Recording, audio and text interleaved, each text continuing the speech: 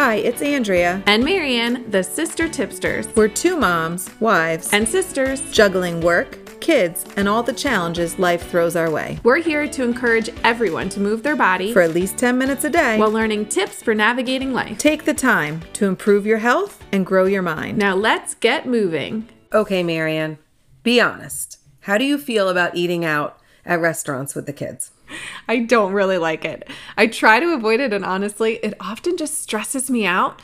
But I get it. I know I need to face it. We can't avoid restaurants forever. Okay, so let's make this easier for you and really for all of us. We did the research, we phoned some friends, we took notes, and we tested lots of ideas. This is great for eating out at restaurants, but it also works for holidays, family dinners. Yeah, everyday life, keeping kids at the table, and as much as we can, interacting with adults. Okay, so let's start with keeping the kids in the conversation. Different ideas of when you really want to engage them and you want it to be like one group all together. So a lot of times we'll talk about what's going on with the family, things we have coming up, things we just did, any family adventures we're going to go on. Anything you guys talk about? Yes, we like to go around and do everyone's highs and lows for the day. Or, we've heard this one a million times. I've read it in parenting books. We've even talked about it with family. And so we call it highs and lows. We've heard peaks and valleys. Even my husband's family, they call it like roses and thorns. We've actually even done it at a wedding with a table full of adults, like 20 something and above. And we went around just to get the conversation going, see what was going on in each other's lives. We hadn't seen each other for a few weeks, few months. And so we went around and everyone did their rose and their thorn. And it could be something just in general in life, as far as the trip of going there. With our kids, we do it, what happened at school, their day, their weekend, just whatever's going on in their life. And we kind of have everyone go around and talk about their high, low, peak, valley, whatever name you want to give it, but kind of that same idea. And it usually gets some sort of conversation going where the kids are kind of directing it, or at least part of it, as well as the adults. So my kids love to have stuff laid out, or they love to do like hopes and dreams, or even sometimes they'll say like, oh, I got this one last night. It was like, okay, so if you could live on any island, like live for the rest of your life, which one would it be? And those things kind of spiral into some fun conversations. If you can't do the conversation, things like that, we love to play games. We're definitely a game family. And games are not all bad. You have to find ones that work at the table and allow the kids to be engaged. Marianne, is there any kind of games that you guys like to play at the table? Oh, yes. So I know I've mentioned this before. We have this little, I don't know what's the way to describe it, like a device, but it has, it's not a computer or anything. It's called a boogie board. And there's all different versions of it. It's kind of, I guess, like the new age Etch-a-Sketch type of idea. And it's just a little drawing board, just a little, maybe, less than a sheet of paper, and has like a little pen that goes with it.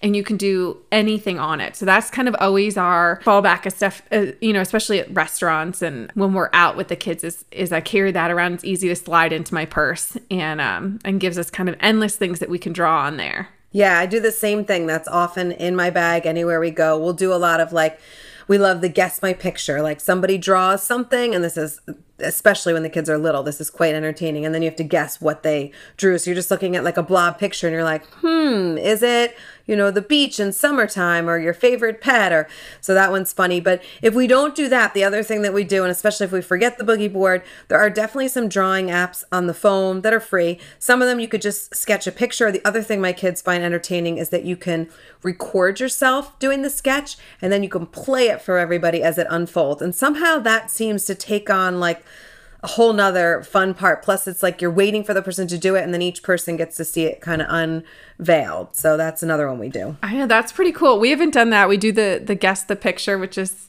always entertaining, of what is the picture at times. But we like that even just like not just at a restaurant, but like any sort of traveling or out and about.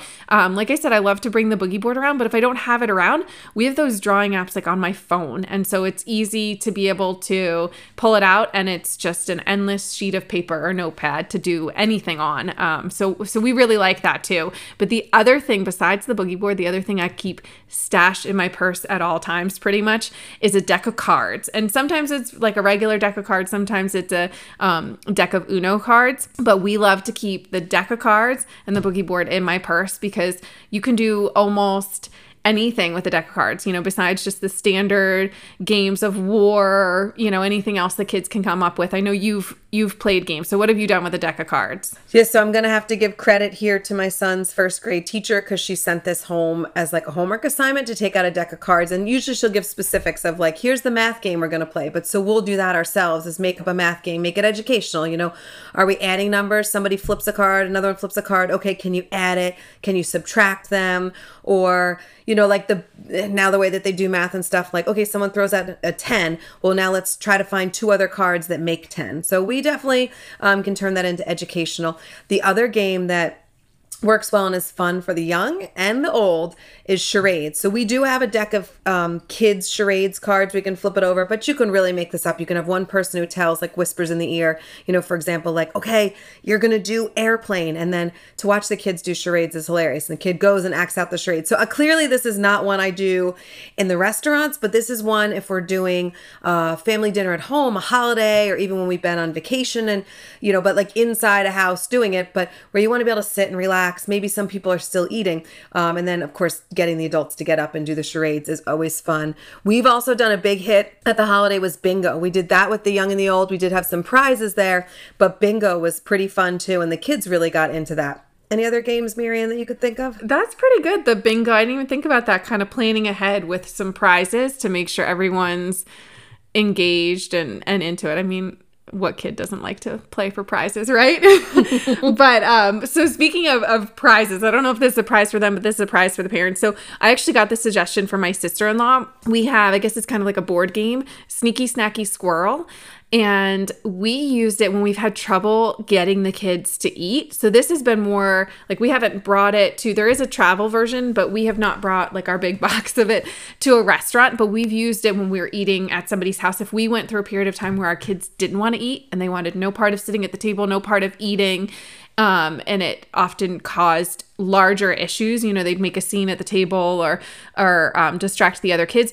We played this game, Sneaky Snacky Squirrel, and you have this kind of squirrel tongs, and you have to use it, squeeze them to pick up little acorns, depending on what color you spin. And so between spins, we would make the kids eat a bite of food, or if it was, if the whole family was playing or there were a lot of people, maybe you have to have 2 bites of food or whatever it was, but you couldn't start your turn until you couldn't spin until you had a bite of food. And it really distracted the kids, kept them entertained in the game. We were all entertained, and everyone, because it was still a focus on eating between rounds, it actually kept the meal moving. So it wasn't a distraction from eating. It was just kind of something. And it's not necessarily something we want or have done forever, but it's been great to kind of add that in when we know we're really losing our kids and we're losing both their attention and their interest in food.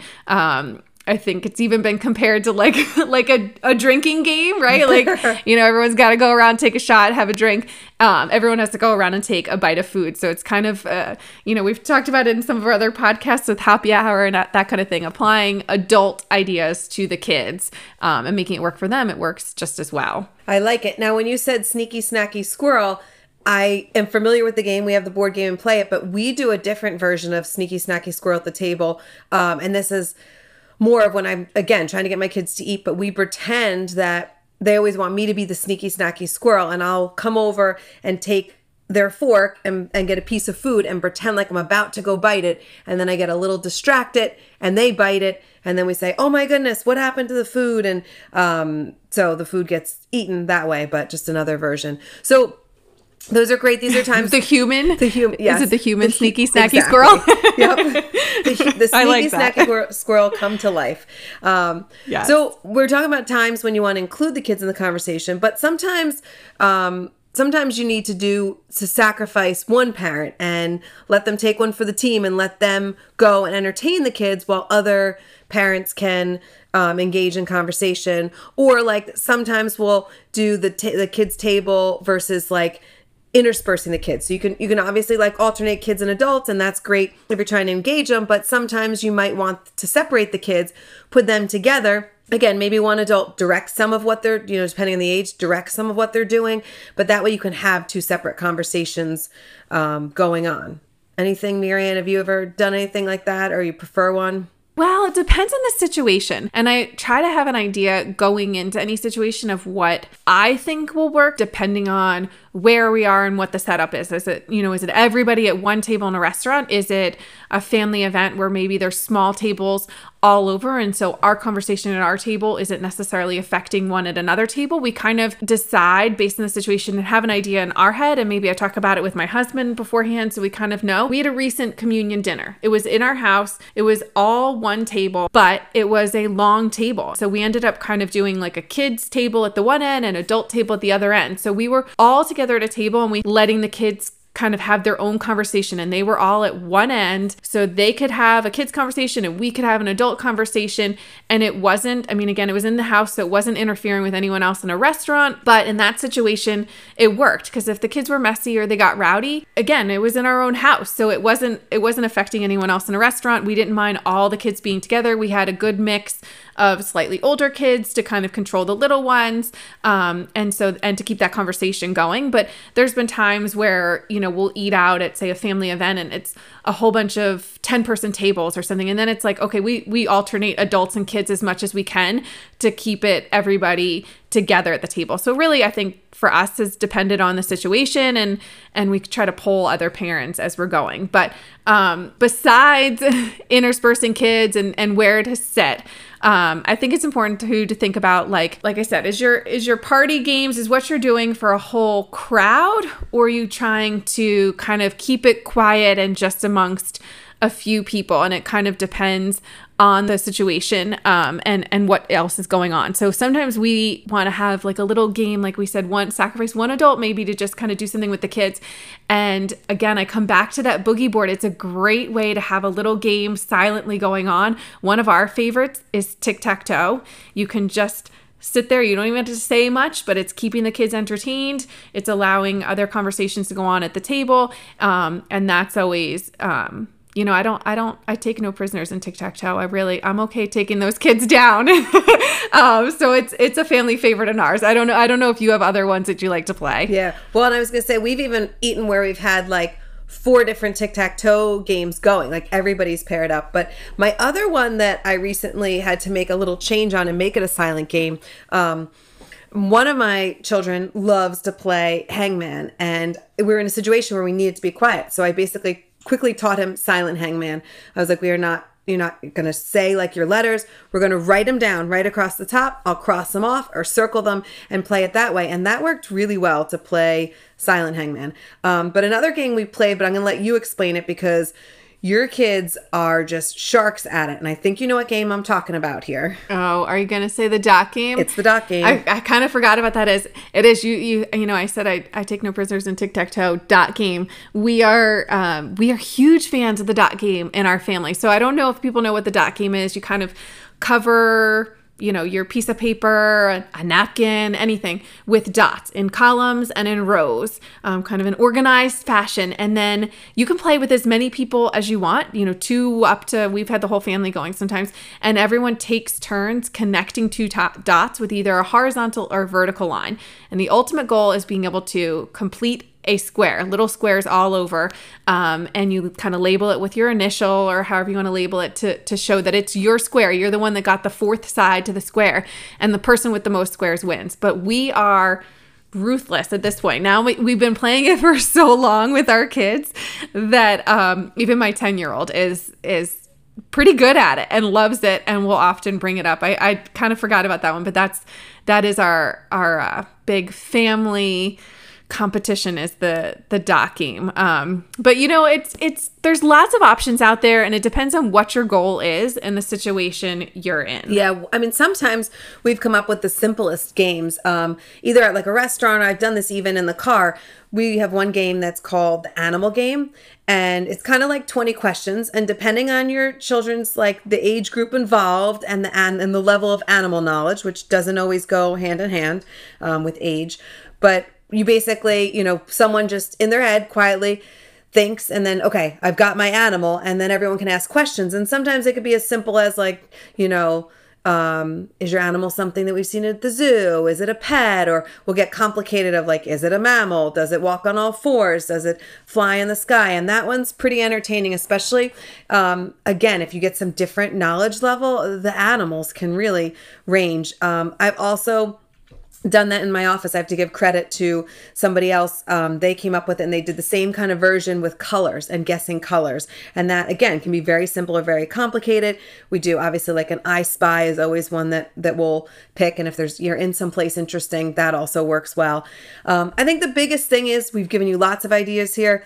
You just have to make it work for you. And most of all, get creative. Yes. And while you're getting creative, now that we've shared so many of our ideas for entertaining kids at the table and, anything we've researched and talked to other people about, we want to hear what ideas you have. So feel free to drop us an email, sistertipsters@gmail.com, or share it on this podcast or even over on our Instagram page. But feel free to send those ideas over. We'd love to hear what you do to entertain your kids at the dinner table.